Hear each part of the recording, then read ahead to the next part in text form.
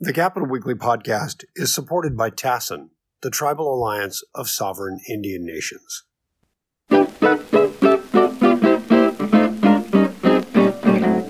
hello, everybody, and welcome once again to the Capital Weekly podcast. I am Capital Weekly Editor-in-Chief Rich Eisen, joined as always by my partner in crime, Tim Foster. Tim, how you doing today?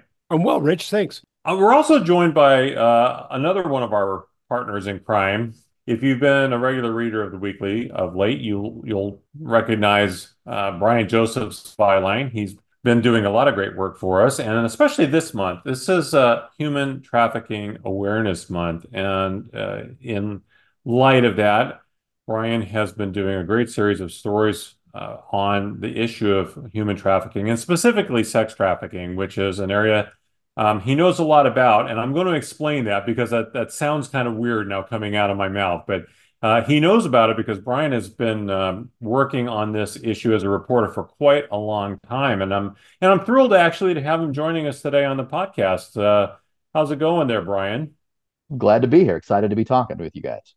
Yeah, well, this is an issue I know, like as I said, more than most people certainly that cover this issue.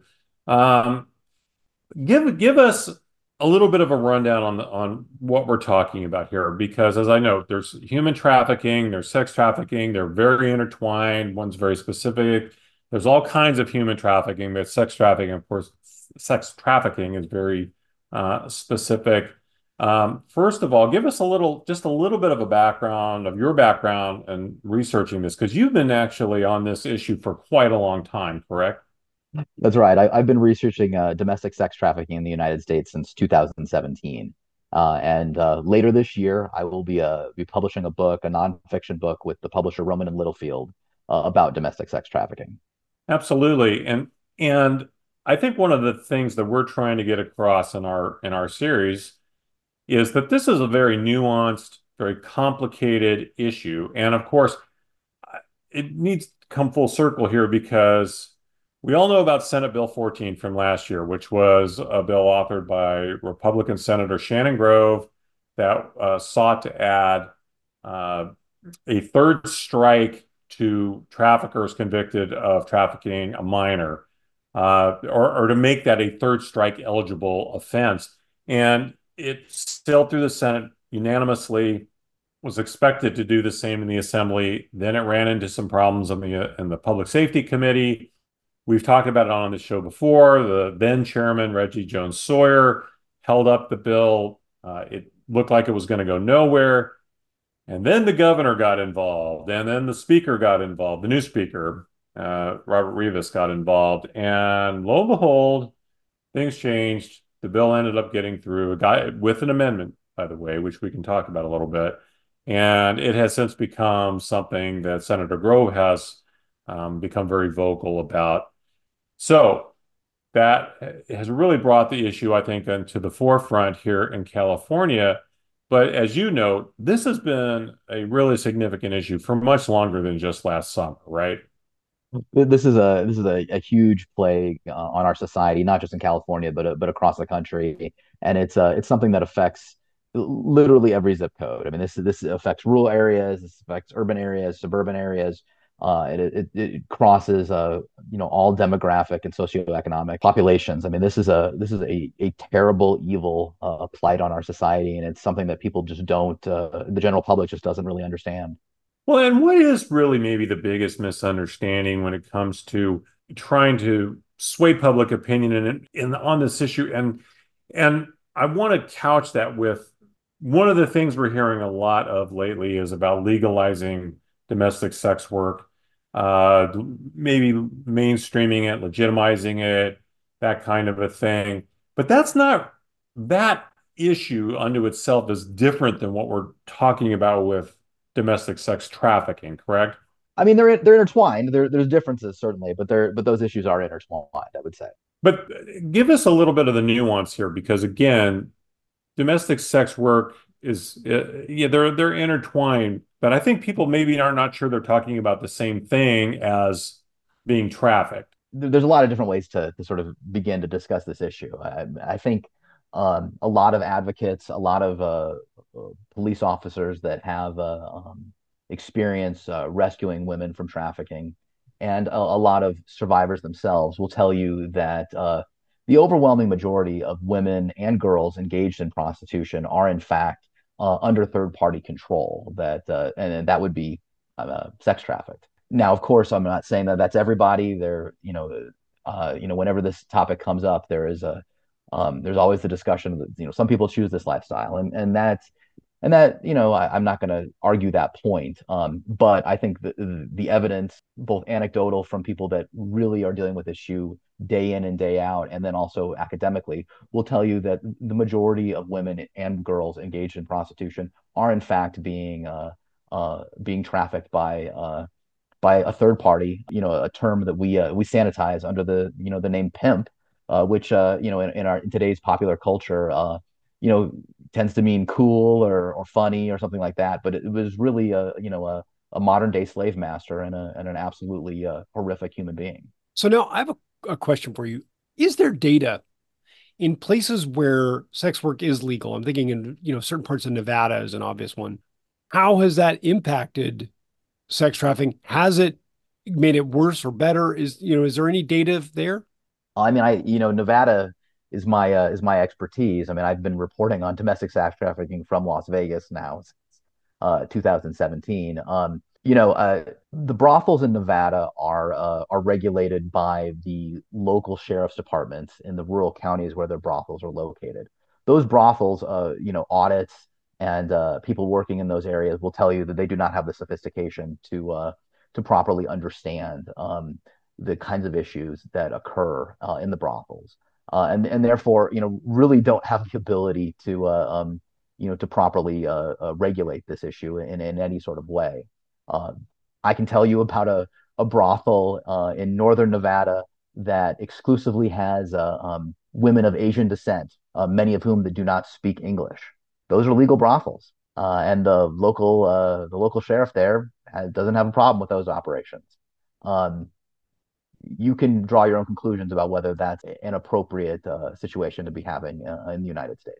So basically, the implication is it is probably not any better in a place where there is some legalized procedure there. I don't think there's an advocate or person that is deeply engaged in that issue that would ever say that legalization makes it any better. No. Well, Tim asked about data, and I think that's one of the challenges here, right? That getting accurate data so you can make some kind of a quantified perspective on this is really hard, right? I mean, I don't. So much of what we hear is anecdotal, and which often tends to be somewhat skewed, correct? Well, I think you have to back up and think about the interactions that we're talking about here. It's really critical to understand what sex trafficking is. And sex trafficking is essentially the brainwashing of someone to believe that the selling of themselves is the only thing that they're good for. What is brainwashing? Brainwashing makes you convince yourself that you believe something that isn't true. So you have the first layer of issues where oftentimes you have people who are being trafficked who genuinely believe that this is what they want for themselves. When in reality, you begin to dig below the surface, that is not at all the case. So that's one big challenge with gathering data is that the people that you're interviewing might not even be consciously able to describe truly describe the conditions that they're under. Of course, at the same time, it can be hard for people that are involved in what's known as the life or the game to imagine a lifestyle outside of that world, and as a result, if you can't imagine your life outside of that environment, it's hard to say that you have the option of leaving it. So that's a second sort of layer on top of it. At the same time, um, you know, when you talk about trafficking and the third party control of someone, that is a very hard dynamic to prove. If you were to stand, if you were to to interact with a trafficker and a trafficked woman, and they were to stand in front of you, how would you know just by looking at them that the trafficker is controlling the trafficked woman? That's not something that you can physically see in most cases. I mean, that's why a lot of in the advocacy community talk about the invisible chains of sex trafficking. These are chains that you can't see, but are there. Now, if you dig below the surface and you find that that trafficker has control over that woman's passport, her driver's license, that she's not allowed to have her own Uber account, then you You could begin to mentioned that understand. in one of the articles you wrote that the person that was involved said, "Oh, well, she didn't couldn't use her own Uber account. She had to use his." And something that wouldn't have automatically have occurred to me as a method of control. But then once you explain that and lay it out, you're like, "Oh, yes, of course," because I don't live in that world. I don't think about it that way.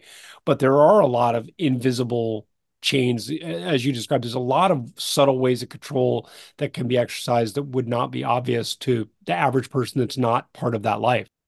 Absolutely. I mean, and there's a lot of little things, but you really have to have spent a lot of time, understanding this issue to really see those sort of things. A perfect example of that is a lot of traffickers expect their women and girls, to remain in almost near constant contact with them when they are out working.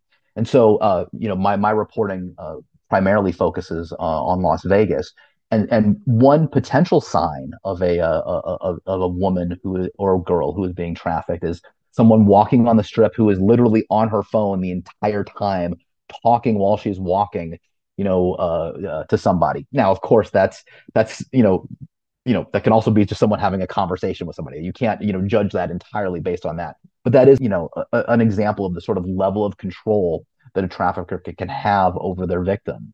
And it's really, again, I mean, these are the sort of conditions that people really have to understand and really delve into this world to really begin to grasp what is going on.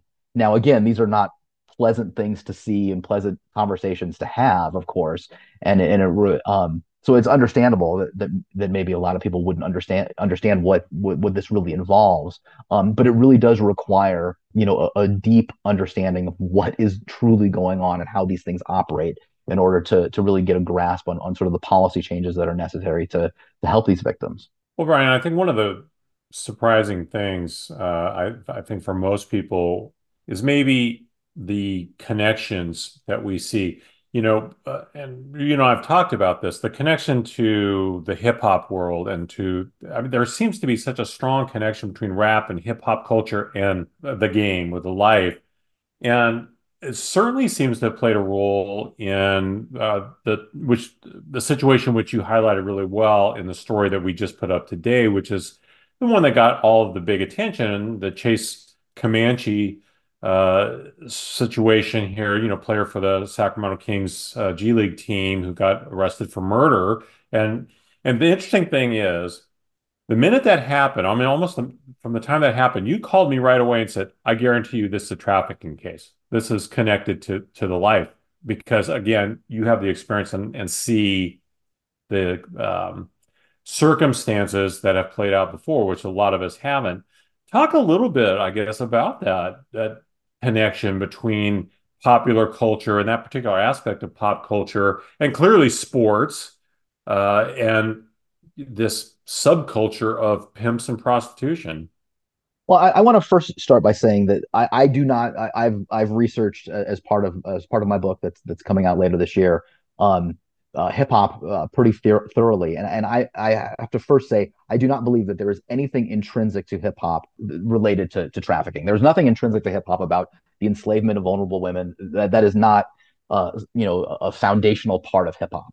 However, hip hop does reflect the conditions of the environment in which it was born, and sadly, hip hop did come in a lot of our disadvantaged communities in America, and disadvantaged communities across the globe have a connection to prostitution. So that is, I believe, the sort of the where you can begin to see some initial connections between hip hop and the life. But again, I do not believe that hip hop there's anything intrinsic to hip hop that connects it to sex trafficking. Now, as that has gone on, as that sort of the representations of pimp prostitute subculture have been portrayed in popular culture, you've sort of seen almost a a softening of what that of what those terms mean. So in hip hop today, the term pimp can mean like a super lover or somebody who's very cool or someone who's great with the ladies. That is not what a pimp is. And oftentimes also in hip hop, people forget now when you see Snoop Dogg and Jay-Z and P Diddy, they're in their 50s, but hip hop really is a youth culture. And so you have a lot of rappers that maybe give off sort of this world weary vibe, but really they're very young and might not really know a lot about the world in truth, about the things that they're rapping about. So a lot of their sort of portrayals in their songs might be based on something that they saw on TV rather than true life. This is all a way of saying that the term pimping has certainly appears a great deal in hip hop, but um, it's often not truly explored in its realities. And so as a result, if you're a young person and you engage a real pimp, you might think, oh, this is cool. This is nothing to be afraid of. But in reality, if you engage a real pimp, that is something that's really terrifying to be in contact with. Now, I will say, that there are, some hip hop songs that are very candid about the life. 50 Cent's song PIMP is a very brutal and candid song about pimping. I just happened to hear it on the radio today and turned the station when I heard it. It is an explicit depiction of the life and the abuses that women go through in the life. Well, too, and I think I hope you're comfortable with me saying this, but, and I know because we've known each other a very long time, your research has at times, required you to have to go out and actually hire protection. I mean, your safety has been put at risk in exploring this world, correct? That is correct. I did have to hire a bodyguard at one point during my research and into the book that's coming out later this year. Yeah, there's because this is a scary world. It really is a very, very scary world. These are not, I mean, like you're saying that the true practitioners, these are not people to be trifled with, right? No, no. These are psychopaths who have no compunction about using violence and degrading women. These are, I think it's safe to say, very, very dangerous and awful human beings. It's interesting hearing you talk about this. Uh, this has a bigger picture than just California, just America even. Right now, Andrew Tate, the I think it's an MMA guy, is in custody because he was running, or he's supposedly has been running this online thing, and he's very candid in interviews about how he wants to break these women down and make them think that their only value is in their, providing sex work. And he's been, there are interviews with him where he's pretty blunt about that. And it is brainwashing. I mean, you listen to him and you're like, this is horrible. And yet he's a hero to many young men around the world who look at him and see the fancy cars. They see, the money. I think he lives in a castle, and obviously lots of very attractive women around him, and they see him as a role model. And even long before hip hop, we had, the Italian mafia who were obviously involved in running pimps. And when The Sopranos came out, we had the Senate pro tem. I think he had a Sopranos poster in his office. Don Parada, he had the Oh, in his fundraising, he would have the R shaped like a gun. yeah, Don Parada, basically celebrating that culture. And at the time, I found that kind of off-putting myself.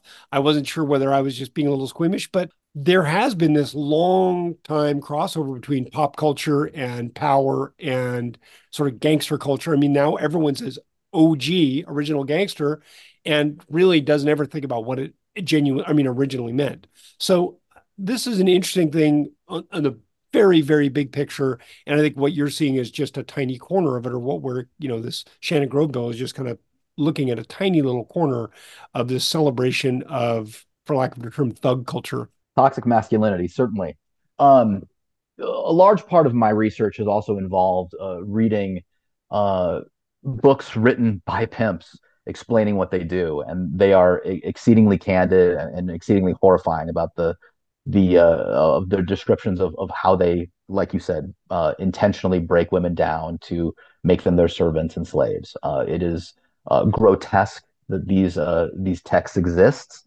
It's grotesque that publishers have published them. They are incredibly horrifying to read, but their bluntness really does give you an insight into the mindset of these awful human beings. Brian, just maybe a last thing here. Part of the issue and part of the reason we're writing this story is because, it became a big political issue last year. And, you and I have both spoken with lawmakers and others about this issue and with some trafficking survivors. Of course, you far more than me about this. I think one of the real challenges for lawmakers is, I mean, look at you have many, many years of really intense, in-depth research to understand this issue and all of the nuances of this issue. And let's be fair. I mean, lawmakers rarely get a chance to know any issue quite as well as you do on this one. What are those challenges, though? I mean, that's obviously one big one. What are some of the challenges lawmakers face when they're trying, maybe with their hearts completely in the right place to do something in a policy way that will actually positively impact this issue? Sex trafficking is very difficult for a lot of reasons. Sex trafficking involves sex, which is something that all of us humans do. And so um, I think there's a misconception that because it involves something that we all do, that we all sort of have to some degree an understanding of what may be going on. Uh, Let me be very clear. sex the the sort of interactions that involve sex trafficking are not at all comparable to healthy sexual behavior in adults. But because the word sex is included in there, I think a lot of people sort of automatically assume that they kind of get it. At the same time, we live in a misogynistic culture where we dismiss women as, pardon my language, sluts or whores. And when you start talking about women who are prostituted, their stories are often discounted as the stories of quote sluts and whores, and that's wrong and inappropriate. But that's something that that people need to be educated on. I also think it doesn't help that popular culture depictions of sex trafficking are just, for the most part, uh, not typical sex trafficking experiences. Uh, you know, Movies that quickly come to mind when you think of sex trafficking are movies like Taken or The Equalizer. I'm not saying that stuff doesn't happen, but that is not typical sex trafficking in America today. That is just not um, what sex trafficking looks like in the United States. And so you have sort of this confluence of factors that cause people to think that they understand this issue when they don't. And I think that's a huge problem. I think a secondary problem is that, there is not a lobby for this, right? I mean, it is very difficult for survivors to come out and speak on these issues, because of the social pressures, the social stigma. It's not like there's a large lobby, certainly not a large funded lobby to push for these sort of regulatory changes. There are wonderful advocates out there, wonderful survivors that are doing amazing work. Um, but there's not like this, groundswell of voters that are making campaign donations that can affect this issue. And it's sad but that's also hindering progress on this front. Yeah, thinking about popular culture, I guess when we didn't talk about, I mean, I think so many of us have seen Wayne Brady's appearance on the Chappelle show, and that I'm not going to repeat the tagline that has come out of that. That's become almost a part of, popular culture too. I mean, it is one of those things. It's disturbing to think how easily and how misogynistic so many of these of our that were part of comedy skits. Maybe in the end, that's the thing that will push these things toward a positive resolution more than anything is just a general changing of that casual acceptance, Well, and that you're absolutely correct. There's an absolute casual acceptance of pimp culture and sex trafficking, and and pimp lingo. I mean, whenever you say things like, the political game, well, where did that come from? The term the game, that comes from pimp lingo. The term wifey, that's a term from pimp lingo. Saying I don't F with something, that's pimp lingo. Um, uh, you know, I was eating my Cheerios the other day, and I saw on the back that Ice-T was a pitch man for Cheerios. Ice-T got his start, portraying pimps as a rapper, and claims to have been a pimp prior to his hip hop career. These are disturbing things that we just let slide in our culture. Right. Well, I hope this is a little bit of shameless self-promotion here, but I do hope folks out there take the time to read the stories that you've produced for us this month. It is Human Trafficking Awareness Month. I do hope everybody takes a moment, checks out because you've covered the SB 14 debate and discussions and brought it up into the current realm. What's going on. You've really given us a really good peek behind the scenes at the Chase Comanche situation, which was a great illustration of what how deeply the tendrils go, with this issue, well beyond what people would think of as casual street walking prostitution. Very, very different from that. And of course, we have one more story coming out, which will come out probably the day after this airs, talking a little bit more about what lawmakers are doing and what we may see here in California in the future. So, want to thank you a lot for that, Brian. And before we let you go too, let's switch gears a little bit here. There's a joke to be made in there that I'm not going to make, but I will just say, let's talk about lobbying because you also cover lobbying quite well for us, and we have been covering the quarterly reports of lobbying and expenditures. And that's always fascinating. That's a big part of our audience, and so we're going to be having more on that here in the next couple of weeks.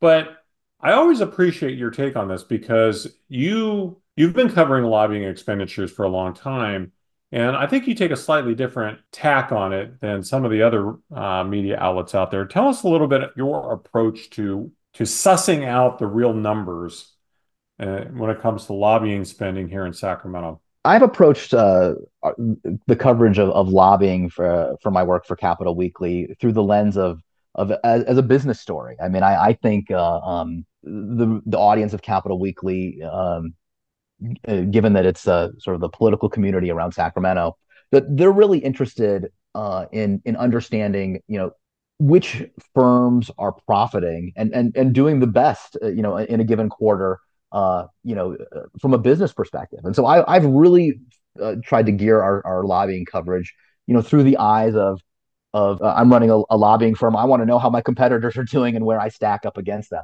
I mean, I've really sort of approached it with that in mind. So you'll see from our last quarterly coverage that we really, place a premium on seeing, who's billed the most and where people rank in that. And I think that is important because in the capital community, being number one is certainly part of the culture in Sacramento. But also, I think it also speaks to where power bases are. I mean, I think it's important to understand when you look at the influence game that it's more than just the lobbyist employer, that the lobbyist also matters too. The firm that you contract with can open some doors for you. And so I think giving people a quarter by quarter assessment of who really has the most business and who has quote unquote the most influence is both valuable from a business perspective for the lobbying community, but also from a perspective of helping people better understand how democracy truly works in Sacramento. Well, and you suss out numbers a little differently too, right? Well, I do. The system that is used to record the data with the Secretary of State can be sort of I don't want to say wonky. It's just be difficult to work with. So what I actually do is I actually go statement by statement and pull the numbers myself and build my own database each quarter. to ensure that we have the most accurate numbers that reflect just spending on lobbying. Try to get rid of anything that's not lobbying spending. So yeah, I do aggregate that data by hand to ensure the best possible accuracy. All right. Well, thanks, Brian. Appreciate all of that good info on this series that we're doing on sex trafficking. But now, of course, it's time to discuss who had the worst week in California politics. The worst week. Worst week. Worst week. Tim, it's almost always feast or famine in this segment, and this week it is definitely feast. We have a very clear winner who we'll get to here in just a bit, but we had lots and lots of possibilities heading into this too. So why don't we? Where were they last week? Where were they last week? Yeah. Everybody decided to wait and do everything all at one time. Like I say, it's feast or famine, right? So, well, let's start with we all paid a lot of attention, of course, this week to the Senate debate, and there's probably some question as to who maybe was the winner or loser there. I mean, I think a lot of people feel Adam Schiff was a clear winner. You can make a case. I know Skelton made a case in the LA Times that Garvey may have been the winner because he didn't really need to do much. Short version.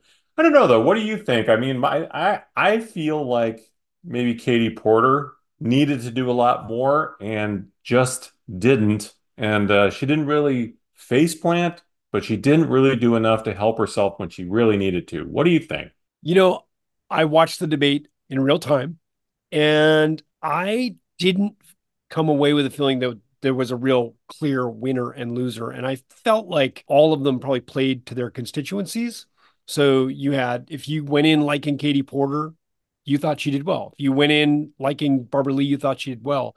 The one I thought did not do well, but I don't think it will matter that much, is Steve Garvey, who I actually thought first half hour or so was presenting himself well, seemed like he was I really liked that his answers were very slow paced, and everyone else was sort of aggressively trying to fill their time. And he came across as very thoughtful. But the longer that went on, the less that worked. And then when he refused to take a stand on whether or not he was going to vote again for President Trump if he was the nominee, I thought that was weak. I'm not sure it will make any difference to his potential voters, but I did think that it was hard to make an answer, hard to stand up for that when you refuse to say how you're going to vote or how you're inclined to vote. That was a little weak. But I didn't feel like there was a clear winner and loser. I think you're right. Porter needed, or I should say needs, to have something that sets her up into the top two. And I didn't see that there. But again, maybe it just didn't register with me, and maybe there were a lot of other people watching. Because the other question is, how many people really even watch the debate, and how much influence will this have?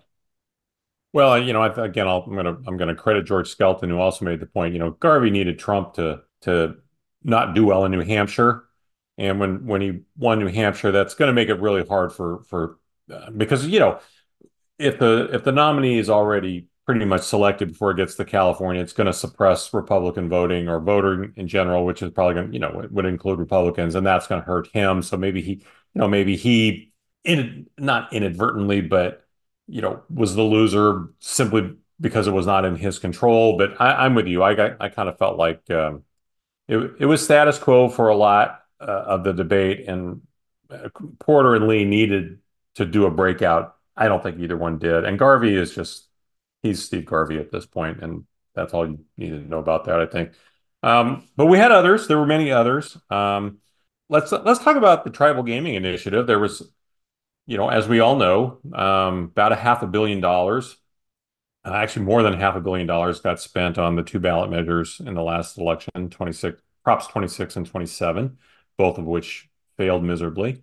There was an effort to try to bring another ballot initiative around this time, and that isn't going anywhere, is it, Tim? No, and if I'm not mistaken, there's actually two: the Tribal Gaming Protection Act and the Sports Wagering Regulation and Tribal Gaming Protection Act. So they've both been withdrawn, and I think that was probably smart because they were trial balloon. If they were trial balloons, those trial balloons popped really quickly, and so it was probably good to pull these before they spent too much more money on them. Good news for the game for the gaming tribes. Uh, Probably bad news for political consultants who were and media buyers. But yeah, that did go down. So be curious to see if they try to come back with this. I mean, this is an issue that has been ongoing for over a decade, and I suspect that we're going to see something like this again or some variation. Yeah, I mean, we've talked about this before, but California is the biggest market in the country. It is inconceivable to me that efforts will not continue to be made. We have a unique situation here a little bit with between casinos, card rooms, et cetera, et cetera. We'll see how it all plays itself out, but I'd be extraordinarily surprised if this is the last word we hear of it. Um, Another ballot measure was the psychedelic mushroom ballot initiative, and that failed to qualify. Yeah.